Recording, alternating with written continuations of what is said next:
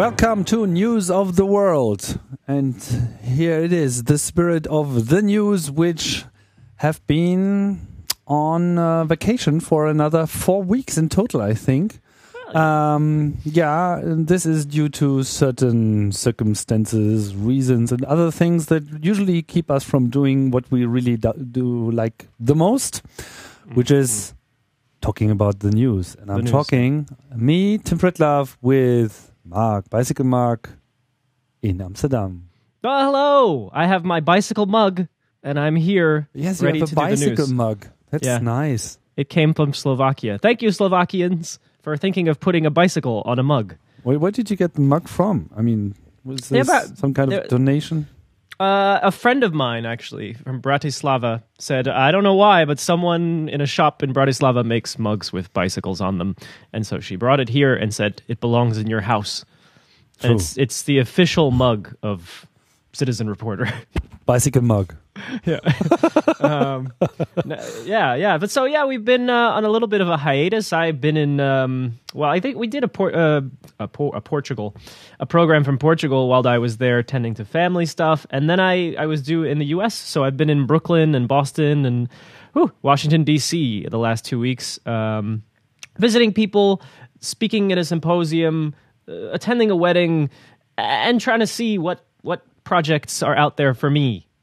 So that's what I was doing. And now back in Amsterdam, back at action. So the news of the world will be, I think, more on track than it's been lately. Yes. Yeah, hopefully so. Hopefully so. Yeah. And I'm sure everyone out there says, yes, hopefully so, Mark and Tim. All right. So here we go. Top of the list. This one I almost missed out on. I was so busy running around in the United States where there is no news outside of the United States that I almost missed the big news out of Moscow, which is kind of still evolving. But 2 weeks ago, I believe it was on a weekend, a Sunday or Saturday, there were what have been called riots. But actually, first what happened in a sort of part of Moscow where a lot of migrants work, and migrants, we should be more specific. I mean, it's a lot of people from former Russian republics, but not only. And of course, this was a major part of the former Soviet Union, so it's a lot of people. And they have an outdoor market, as many immigrant communities can and should, and I always enjoy. And this is where the so-called riot took place. People came and destroyed a lot of the stalls, attacked shop keepers, and it comes after what's called an ethnic Russian man was stabbed to death like a few days before, and this is a sort of some kind of reaction because there's this urban legend. It's not an urban legend, but it's, this populist, ignorant type explanation that, well, it's the migrants that are criminals and dangerous and making life bad. And so the other thing that was quite shocking about this riot, although I don't think it's shocking when we consider how the Moscow police have behaved in the past, it was said that the police weren't really doing anything to stop it from happening. Of course, afterwards, they made all kinds of statements. They sent extra police in for patrolling. But in the moment when this riot happened, it's also been quite a shock that, of course, the Moscow police stay out and let things happen. In that aftermath, even today, I've been looking in the Moscow Times, there's little bits and pieces of, who's been arrested. I think, 380 people were detained. I read of 10 people being injured. Some, pretty shocking numbers, especially when you consider 380 people being detained. Now, there was a little bit of an announcement from the national government saying ethnic relations are going to be local government's issue that they have to work on. It's like Putin saying, you guys have to deal with this. I can't. I don't know what to make of it, really. It's just, is he avoiding dealing with these issues, or is this a smart way to do it? Like, let it be handled locally. And, and in the Moscow Times, they give you a little photo with him appearing with other leaders wearing different kinds of what you recognize as religious and ethnic clothing. So it's like putting dope on the table. Everybody just sits around. Look, we're having a meeting. Clearly we're onto something. Yeah. Yeah. But in general, the overall feeling you get from Russian society these days is that, it's very anti everything else, and it's homophobic, it's against foreigners, it's doesn't really smell good. Yeah, it's a common conversation here at my house.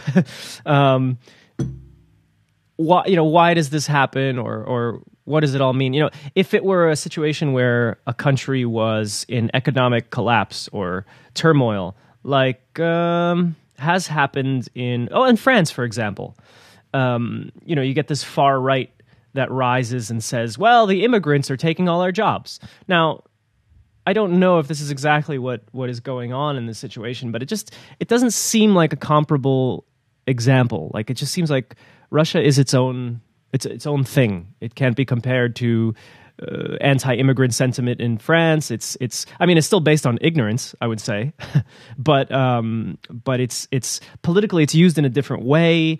It's not even necessarily one party. It's still hard for me. We definitely need like someone to interpret what it all is and why. Yeah, and now Russia being on the verge of being the host for the new Olympic Winter Games in Sochi, this all just doesn't add up to a very positive image. I wonder if they still think they are going to be able to project something like this. The games, are coming no matter what, and it's all sort of a done deal. So I think that will all go off without much of a hitch. It's created this huge campaign around the world to sort of raise awareness and try and use this moment to get the world and the Russian government to change their behavior because the whole world is watching extra. But I don't really think much will come of this, although it's been interesting to watch, especially in the American press. I know a lot of activists who have never been so obsessed with Russia before. It's amazing, actually. All of a sudden, all news out of Russia matters to them because they're looking for examples where either officials are oppressing, especially people from the LGBT community, or they're looking for examples where change is happening. Mostly they find examples where there's oppression. Yeah. We haven't really, I think that's another topic we have skipped, and I'm not so sure you've put this in the list or on the backseat of topics somehow, is the arrest of the Greenpeace activists in Russia. That's also yes. I haven't put yet it in another the list. thing. No, I do have a good friend of mine, Olaf Kunz, who appears on my program sometimes, and I just had a drink with him 2 nights ago, and he's covered the Greenpeace activists, and that's true. That's something I have to add to the list for coming weeks because I haven't really read into it in the last weeks or so, but I remember when this initially happened, so I'll bring an update. And actually, he's a really useful person to get my information from. Okay, so let's take a closer look on other countries and how they deal with foreigners. Yeah, well, while I was sort of looking around for issues, I opened up Der Spiegel. Just, sometimes I'm looking for a specific issue, so I search by issue. But sometimes I just open different publications that I enjoy. And there I saw, yesterday even, a 3-part series about it started with the issue of asylum seekers, so not just immigrants, but asylum seekers in Hamburg, where there are 1,000+ migrants who live illegally and sort of trying to stay invisible or at least not get kicked out of the country, and apparently in the recent months, the police have targeted them and made it a priority to find them, and they're saying, we are going to send them back. And of course, it's the classic situation where they're being sent back if they get found to horrible situations. To even today, there's big news from Italy or Malta where Syrians landed or a Syrian boat was sunk, and it was just migrants who didn't have enough money to pay, so the person who ran the boat just sank it for them not to get there. So it's one of these situations where, not unlike Italy, the same question should be posed to all countries now in Europe, especially Germany, Netherlands, France. Is this a case of, well, you got to do what you got to do, the country can't afford it, or isn't there some kind of human duty? I mean, I don't know, there's probably a better term for it, but it's a human rights issue.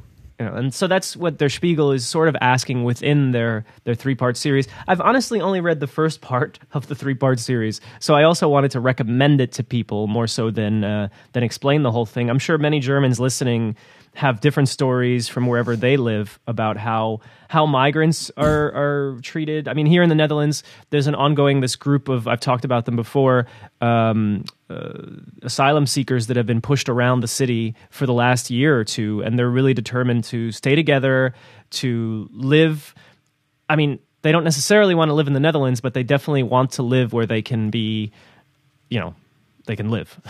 Yes, and I mean, this whole thing with these terrible events with boats at the Lampedusa island, this brought it all into the news. I mean, with 2 boats, with these 2 accidents in a row, with so many people dying, of course, this is making headlines. But the question always is, what do headlines actually bring on the table? Of course, there was some spotlight on this issue, but the question is, what is it that you discuss? And I don't see much movement here. There are 2 problems. One problem I see is the general question of how do you deal with asylum seekers and what kind of rights do you grant them? One of the main problems is that once they come here, they do not have the permission to work. Without the permission to work, there's no way for them to somehow, get attached to society, do stuff for themselves. And if you look at the numbers of people we're talking about here, this is not a problem for Germany, but it's definitely a problem for those people. And you make it worse because you're psychologically destroying them, basically. Because you just don't feel accepted. You just don't feel, most of them who are coming here have a very positive feeling towards Germany in the first place, the safe place they've heard so much about, and they're probably more than willing to contribute, to integrate, whatever, and there's also a reason they left their countries. It's not sometimes there's this bad word of I'm not so sure how to put it in English, but refugee for economic reasons. That's how they call them. You're not making enough money in your country, so that's why you're coming here. That's most of the time not true. There are far more serious reasons people do leave their country and their families and everything, and a better economical situation might play a role in choosing Germany, but it's not the first reason they are leaving. They're leaving because they are dissatisfied with the current situation on other levels. So what I want to say is that this might be just the beginning. We have this general problem of Europe living more or less on a very safe level in total, and things in Africa not that much. No. And more and more people are going to come, and now Europe is digging trenches and building walls around Europe with this Frontex program, and basically doing the same thing that the US is doing with Latin America. And then we can see how well this works. It doesn't, it doesn't solve the problem. And on the other hand, if it comes to trade agreements and so on, Europe is putting a lot of pressure on Africa. They do not allow African goods to come into Europe, protecting their own agrarian industry. But on the other hand, are basically delivering all our rests and garbage. They are destroying the local markets and not giving them any chance of improving the economical situation. And that's a problem. And I still don't see the debate coming up in Europe on, how can we prevent this from worsening? What can we actually do to improve the situation in Africa so that these people are not even thinking about leaving? And I mean, I think there's still a lot of people on the streets here in Amsterdam or wherever that say, well, we this is a separate place. This is, their problems shouldn't become our problem. And I have all kinds of ways to rationalize not allowing asylum seekers. But what gets me is Europe in general, and I would throw in North America as well. We are involved in Africa in all kinds of ways. Yes, economically, especially economically, resources. So it doesn't, for me, this rationalization doesn't stand that, we're just minding our own business and the world doesn't leave us alone. It's like, no, you're heavily involved. Yeah, there's crazy tariffs on bananas and other fruits, but minerals, they can come here, no problem. So it's and of course I'm like arguing against what is mostly a very ignorant political rationalization, but it is quite strong, and it comes out at moments like this. I'm sure there are many people in Germany who vote who don't want migrants, either in Hamburg or wherever, and just feel like there's no reason why they should take them. And I feel there's a lot of reason. Oh yeah. But that's just me, and the issue continues. And I am pleased to some extent now that, a couple of weeks ago on this program we mentioned my friend who goes with the boat people, Joël van Hout, and takes photos and brings this to life. And now again we have Der Spiegel bringing it to life in the context of migrants living in German cities. I think that's really important at a time like this to remind people what they have in common with these very people who are struggling with their very existence, in our countries, because I think so often we feel like we have nothing in common, or they're so different, or something like that. Let's move over to India. Yeah, a country or a continent of change. This is one of those changes. It's actually been planned for quite a while. I didn't know. I didn't notice. It was a decision that was delayed actually from 2009, but it was discussed way back in when India first became a country, and every 10 years it seems like it came back as a topic. There's a new state. It's called the Telangana state. It's kind of, let's see, I want to say central east, if I could, and it's actually going to have a shared capital for at least the first 10 years, I believe. And that's the city of Hyderabad, or Hyderabad. Sometimes I can do it American. Hyderabad, or Hyderabad. Hyderabad? I don't know. Yeah. I like to roll my R's. Hyderabad. Yeah. Just don't let us start talking. No. Indian accent. Won't do it. No.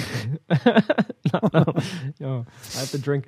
So there we go, new state. And of course, one of the reasons it's been delayed is all the logistical complications, and also the economic costs or gains and losses for neighboring states who used to have parts of the Telangana state as their, tax income, business income generally. So it's happened, and as a result, and that's what made because this actually happened at the end of July, the state was created, July 30th. But now come protests, and some of these protests are so big that they really cripple the region. The latest one, I think, came a couple of days ago. 30,000 power workers went on strike. So you actually had power cuts throughout the region because of the strike. There have been, and this affects transport, which winds up having to shut down partially. There have been 48-hour strikes that shut down schools, businesses in general, colleges. So there is not only a lot of opposition to the creation of the new state, but it's, opposition that manifests itself in powerful places that make it hard to, take care of the day-to-day. But there it is, a new state, the Telangana state. I was very fascinating as Wikipedia far as I understood entry. the reports, it's also that a lot of politicians, who before were sort of representing the whole state of the Hyderabad, the Andhra Pradesh state, which would now be sort of reduced to Telangana, are probably fearing losing power and influence here, and also oppose these development. But it doesn't really seem to, this is just going to happen, isn't it? Yeah, I mean, it is happening in many ways. And in some ways, as I watched the articles about protests, I also think like this will pass. I mean, because the decision has been made. It's not a country that goes back once it, changes do occur in India, which is always very impressive, but they don't usually go back. They don't roll back like, all right, we cancel the plan. No, like this is going to go forward. Yeah, it's strange. And it's also, it's not that that India is, taking new land. I mean, this is just restructuring of the current system. It's just division of power and nothing more. I should mention there are two things, and you just touched on one actually with the division of power. A lot of people feel this is being done by the Congress Party, who's still currently in charge, although losing popularity fast around the country. But they've been struggling in the state of Assam, and by dividing this state or creating a new state, it is believed they're trying to, get power or reduce the negative effects of this region. So a lot of people are saying this is a sort of political move. I mean, I think there's always politics involved. Other people are saying now other regions are going to demand the same thing. And this is the old slippery slope thing. You can't do this because a bunch of other regions are going to ask, like, let's see, West Bengal and Assam. Apparently, this is going to increase demands from them to have their own state. Yeah. We'll see. I don't know. I'm not too familiar with the struggles of these individual states, so it's kind of fascinating and new for me as I read along. As far as I understand, all these current borders, or many of the current borders, are actually still a result of the colonial times, aren't they? Yeah, and what I've heard this referred to, I don't have it in front of me, but I've heard this referred to as a linguistically, contained state, or it's a border that's now been drawn based on language, which is not often the case. So that's another thing that you could see happening, or at least proposed by a lot of people saying, well, we all speak the same language, and we're living in this state where there's 3 other languages. Like, maybe we should be our own. So yeah, I think you're right. It comes from a different time. And it doesn't necessarily mean like this needs to happen, but if enough people believe we belong in our own state for our own benefits, then it could happen. But I don't think there'll be any announcement coming up anytime soon with another new state. I mean, this one's hard enough to put into effect. Okay, so you spent some time in the US recently, so you might have some insight into this strange period of it's actually more than 2 weeks, wasn't it? 16 days, where the US government was, shut down. That's what everybody said. It was. Yeah. Was it? Was it really shut down? Well, non-essential services. So national parks. NASA didn't, and NSA still worked. Oh, I think parts of the NSA still. You got to keep listening to phone calls. That's essential. Once you start, you can't stop. Yeah. But even the TSA. Even the sacred TSA, which I was hoping would just not be there. Which is the organization who is checking on travelers. They're the ones that touch your private parts and take your water away before you use it for evil. I was, looking forward to them just not being there. Just walk right through the metal detectors that are off.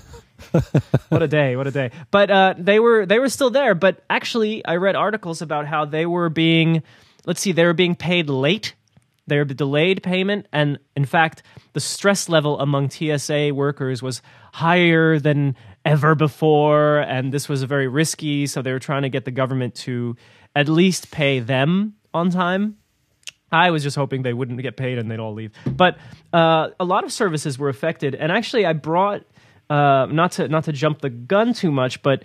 So the shutdown is now over, right? It ended with this semi-dramatic vote in Congress where, the Republicans were trying to add all these pieces to what's called Obamacare, which is really a name we need to get rid of because, in 4 more years, he's not president anymore. We're still going to call this Obamacare. Could we just call it New Healthcare?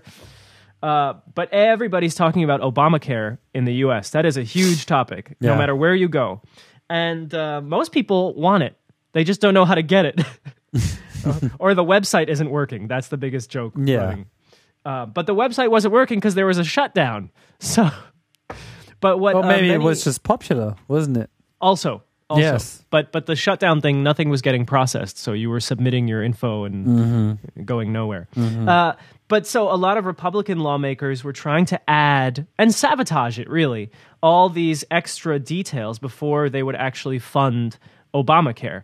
And so that's kind of where the shutdown came from. There's also this, you've heard the debt ceiling before, they want to, the Democrats and others want to raise the debt ceiling so that the government can keep paying its bills, even though there's this growing debt.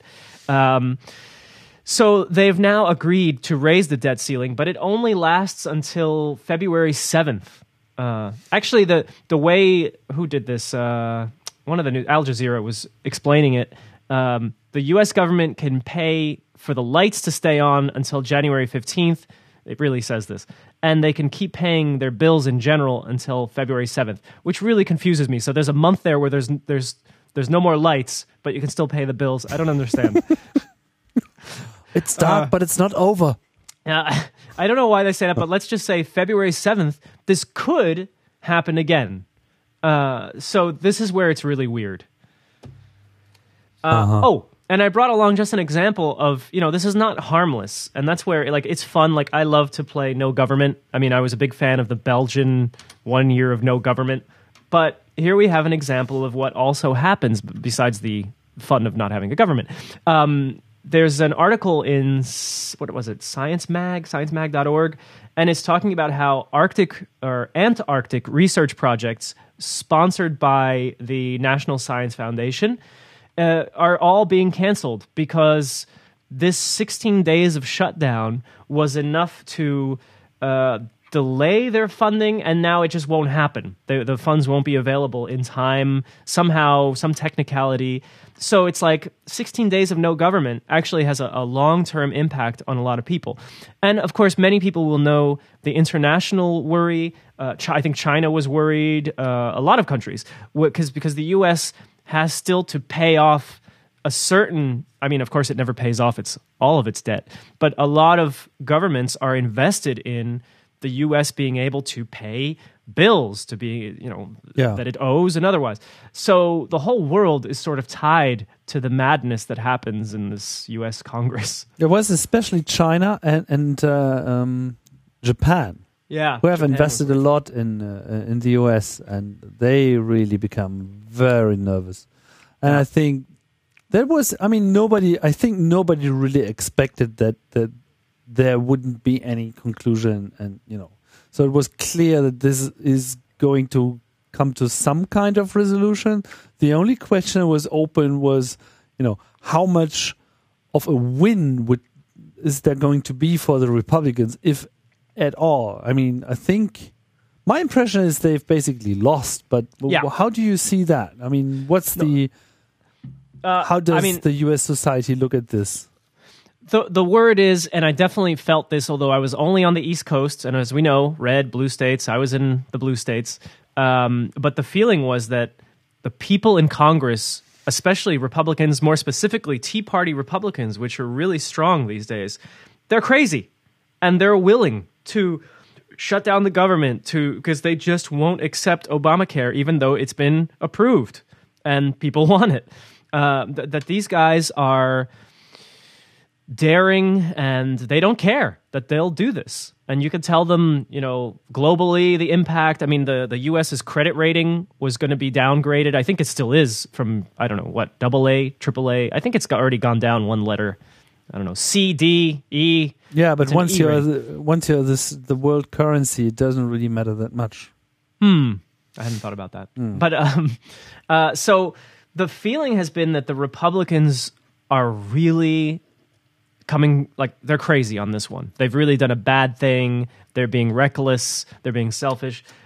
That's the word. And it's not just my analysis. I mean, a lot of that comes from actually mainstream press who also say this was a major loss for the Republicans. I guess they thought it might be a win because they'll take a stand and say, like, we're shutting down this government because you can't just keep increasing your debt and this Obamacare unacceptable. So I think they were gambling that people would really enjoy this. And maybe somewhere there were people going like, good, a shutdown. That's what they deserve, but for the most part, people were not happy. Yeah, and I read that this whole period cost the American economy something in the ballpark of 24 billion US dollars. I don't know if this is a number you can actually play around with, just being coined out of nowhere. But there has been loss. I mean, yeah, it means contracts were not fulfilled, things were not paid, and as you pointed out, some things got in trouble just due to critical timing, because if things are not happening until a certain date, it just won't happen at all. So this is not good. And is it going to repeat next February? Well, everybody says no, it won't happen again. They won't let it. But I still see a lot of crazy people who are very self-absorbed, and I'm not just talking about Republicans, I think they would do it again. But the word in the press and from a lot of lawmakers is that, it won't happen. We'll find some resolution before February. I even heard that I guess before they approve every year of Burning Man and the site, that the National Park Service wasn't functioning, so they couldn't approve of the place for Burning Man this year or for next year, and could affect Burning Man. I don't know. I guess that's going to be okay in the end because 16 days has passed and they'll get back to work. But even Burning Man. But I think Burning Man, if they don't have an approved place, they would just probably go there. I don't think they can expect police cabs, police cars showing up, arresting everybody in the desert. Yeah, the only police cars are the ones with like a dinosaur in the front. Sirens go off. Oh, this is cool. Oh no, we're under arrest. Okay, let's go to the south a bit. Yeah, to Cuba. This one made me think of you a little bit, Tim. Not that everything Cuba is related to St. Pritlove, but many people who have traveled to Cuba. Now, I have not. Tim has. I have, yes. And they've got this. I mean, it's a two-currency system, right, Tim? There's the Cuban peso. Why have you never been to Cuba? Never a project that would pay for my trip. But could you go there? I mean, what's the deal with Americans entering Cuba? I would go as a Portuguese citizen. I would keep my American passport. Okay, I would probably leave it home, actually. Yes. Yeah. Good idea. So I could go from the Netherlands because the Dutch love to go to Cuba. Yes. They're not the only ones. Yeah. That might be cheap flights also. I know. I'll get on it. Try it. It's an amazing country. Nevertheless, could be annoying, but it's amazing. For you, what year was it when you went? 2000. It's been a while. Oh wow. Okay. So, and at that time they had this. I mean, it's a two-currency system, right? Yes, they have the peso and the peso. Oh, you have a choice. Yeah, there's it's the two peso system. The one peso was called the peso nacional, and the other was called the peso convertible, which was basically US dollars, but that's not how they called it. Yeah, and it was a weird system. So basically, they had these two currencies, and the convertible was, of course, the US dollar was the one you used to buy stuff at supermarkets. So it was basically what all the foreigners were using, and all those who somehow had money. But the only source you could get it from is the tourists. So people who are working in the tourist industry, of course, by, somehow getting money from tourists or whoever was collecting money on the street one way or the other. That's how you could survive and get to the goods that were interesting. While the peso... Was it really peso nacional, peso local? I forgot what the term was, but you get the point. And that was like the ordinary local currency that normal food was paid for. That was where you get your how you call these donations by the state for buying food. Oh yeah, like food subsidies. That kind of stuff. So that was all in this currency, and from what I understood, that what you could use it for, or pay your rent and stuff. So this is going to end. Yeah, it's been, after 19 years, Raul Castro's government has announced goodbye to both of these, actually, and they're going to create the unified peso. And they don't say when it's coming, but it's coming. And the idea is to get this two currency system, which you've kind of pointed out, one was more for foreigners, one was more for certain things. They say, as a result of this two currency system, which I don't think they plan to have, they just didn't plan well enough in the past for how to move forward, increased this gap between the wealthy and the poor. And so they're hoping that having one unified peso, or let's see what it's going to be called, no announcement yet, will make things a little more understandable on the ground and, not allow inequality to grow any further just because of currency. Yeah. A lot of people are already doubting that this will work because they're not saying when.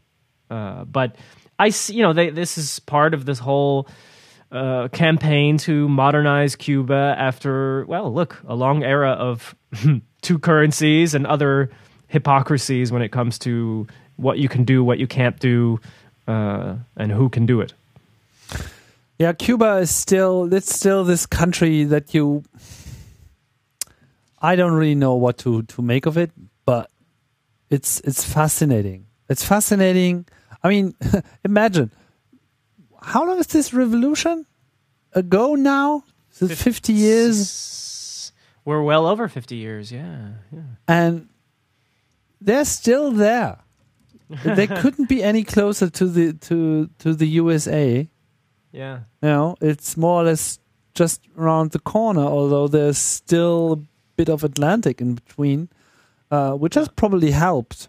And they even have the US military on their country, They have Guantanamo, which is a part of Cuba, which is so crazy when you think about it. 1959 was the year. And of course, Cuba has been condemned of being the evil and whatnot, and communist and so on. But if you look at the details, there are so many things that are really fascinating about Cuba, like the medical system. Just the sheer amount, the quantity and quality of doctors they have produced.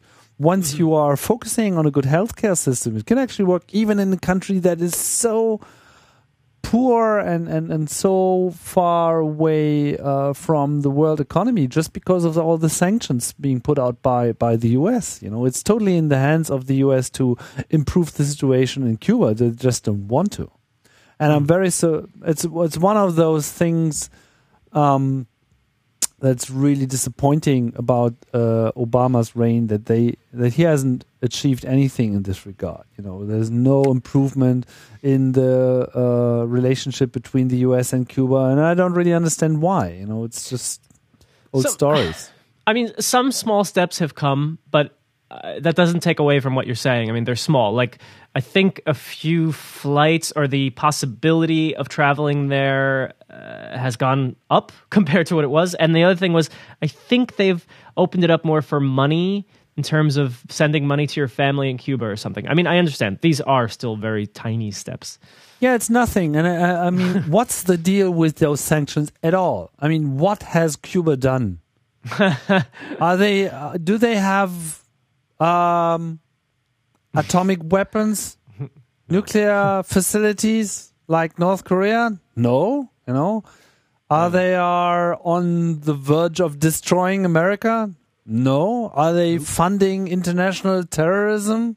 Well, we don't know, but has anything happened? Is there anything going on in the last 40 years that could be traced back to Cuba significantly? No. Are people suffering there? Yes. Can the US do something about it? Yes.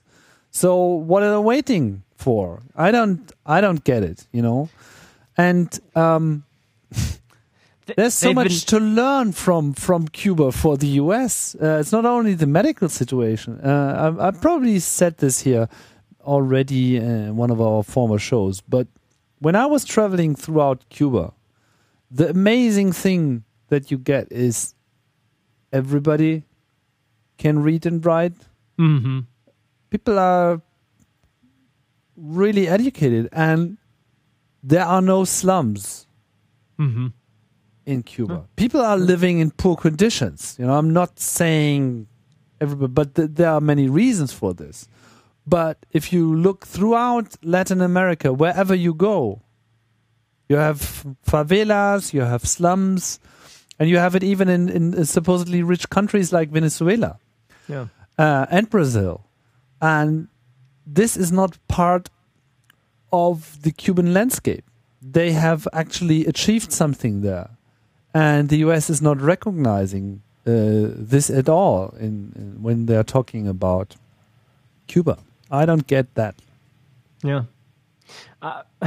Can I just point out now, if you Google Cuban Revolution, which was 1959, by the way, of course, first you get Cuban Revolution, the Wikipedia entry, the real. The second result is the Cuban Revolution restaurant and bar. And then the third result is history again. Yeah, they can work really on their internet presence somehow. But this is sort of the story of what has become of the Cuban Revolution, at least in popular culture. And it's like, yes, actually it happened, and actually these achievements and this happened. And then on the other hand, it's a bunch of commercials and that the rest of the world uses. Yeah, but isn't it crazy? Like 60 years ago, Yeah.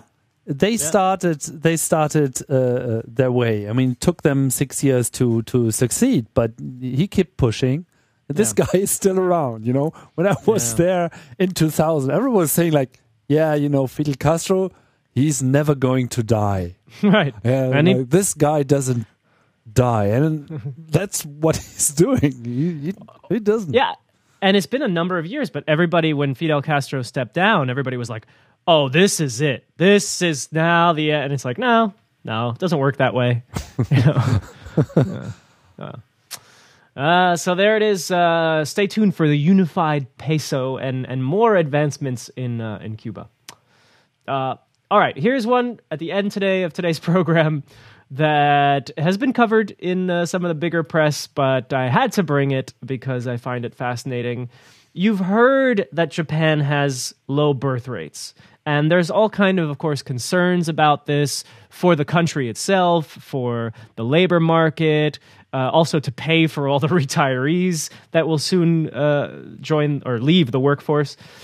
But new research shows that not only are the birth rates low, actually the rates of relationships and sex, people's interest in sex, is really plummeting in Japan.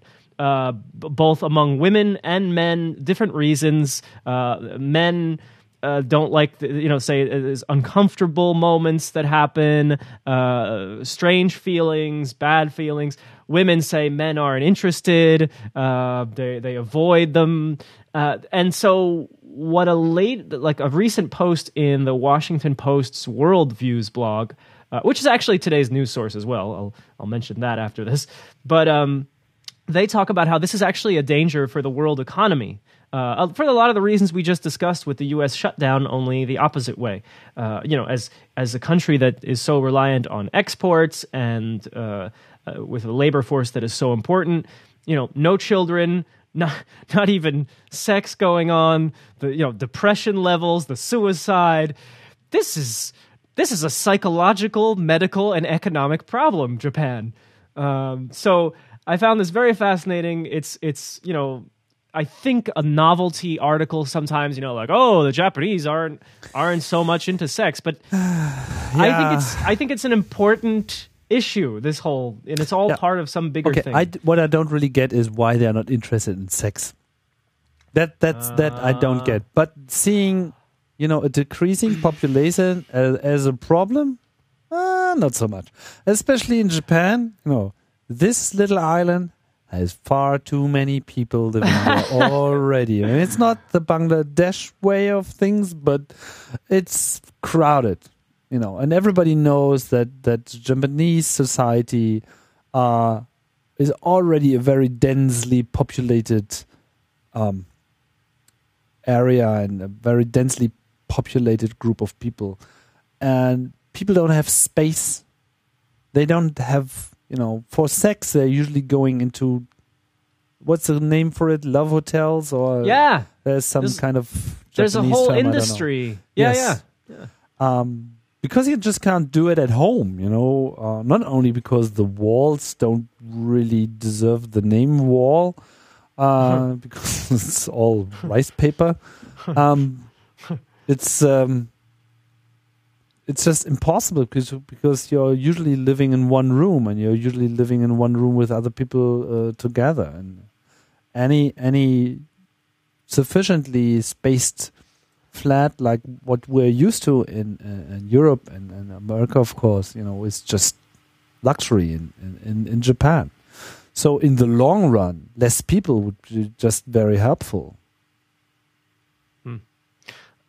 I think this thing of culture, and here you need someone who's much better schooled on Japanese culture than myself. I mean, I've been there, and I've just been an observer, of course, and I like to read the news, but culturally, what's acceptable and not acceptable for both men and women, especially women, I think there's a lot of, what do you call that, expectations of what you do as a woman, what you don't do. And this article in the Washington Post says, even though women are in the workforce, it's often unacceptable for them to do both career and family, have kids. So they choose one or the other, and more are just choosing career. But then, on the other hand, you have these statistics that they show, which still need more explanation, I think, that, let me see, men, where's the interest part? The extremely high number of Japanese do not find sex appealing. 45% of women and 25% of men ages 16 to 24 are not interested in or despise sexual contact. Like it's annoying, like it's awkward. And, I think there's something there where culturally, I don't know if it's tradition or it's something new, but it's all kind of awkward. And I think we know, especially when you're younger, hopefully, not when you're older, how awkward it can all be. Either you don't feel confident about yourself or you're afraid to do the wrong thing, especially it involves somebody else, right? But it seems like the Japanese this just goes on and on. You get older and you're still kind of scared and I don't know. I don't know how to behave. So you just avoid it. You stay away from it. And you bring up, love hotels and more than that. When I was in Tokyo, I noticed these maid bars where a businessman it's targeted towards businessmen, and you go in and waitresses act like your maid, but it's far creepier because they give you like a foot massage, and apparently they dress sexy, and it's like, welcome home, dear. And clearly this is filling some need that is not somehow being fulfilled, and maybe I don't even know if it's a very healthy need, but you have these whole industries now being built around psychological shortcomings, And so this is interesting, and yeah, I think that there's really something to this issue, something bigger that maybe academics need to get more involved in. What to do about it, how to break down these walls. What was the I did a few interviews back in my time in Japan, and one of them was about how you never get an apartment with roommates. It's just not done. In Japan, it's not acceptable. It's weird. So you either live at home or you live alone. And so they really need a lot of apartments because you do not take roommates. You do not share. And this is, again, this doesn't talk about sex necessarily or relationships, but it does show you a little something about how different that society is from societies where you maybe share a house or you live together or whatever it is. So, no more sex in Japan. That sounds like a title of a song. Yeah, that's the country of hentai and all those weird sexual cultural expressions. It's really amazing. I wonder how long it takes for this trend to take over in the US. Yeah, now you're laughing. Yeah. I am. I don't think it would ever. No. There's segments of the country that would go this way, but not the whole country. Which one? The middle one? Yeah, I think, amongst I'm going to target the religious here. I think amongst the very religious who say, sex is evil, and I mean, not evil, but yeah. Yeah, unless you're married. Right. And even then, it's like there's only certain acceptable ways to do this. Yeah, but then they're usually putting out tons of kids. Yes, Yes, true. so that's just not happening in Japan these days, at least. That is different. You're right. Okay. Yeah. Okay. So, just to put the final touches on today's news of the world, this is, of course, also connected to the news source for this week. A very easy one, but one that I find very diverse and pretty interesting. You got the World Views blog, which is part of the Washington Post. Washington Post, by the way, not so long ago, bought by the owner of Amazon. Huh? Jeff Bezos. Yes. So soon you'll be able to order your underwear and get your news about lack of sex in Japan. Yeah. So this is the news source for this week, right? Yeah, the World Views blog. Check it out. It's good. Mm-hmm. And I think that, as far as we're concerned, is all the news that's fit to know for this past week, and actually the past weeks, because we missed out on some of these big ones. I think we've caught up on them now. Yeah, some at least. We'll probably have to dive into the Greenpeace situation, which is still not over, and I'm pretty sure other weird stuff is going to come up. Yeah, so we'll be back with you, I expect, next week, right, Tim? Yes. Cool. Okay, and in the meantime, of course, the website newsoftheworld.com, or you can just Google us, and you can leave comments, or you can tweet, whatever it is you like to do. Just do it. Mm-hmm. Just do it. We'll catch you next week. Goodbye. Goodbye.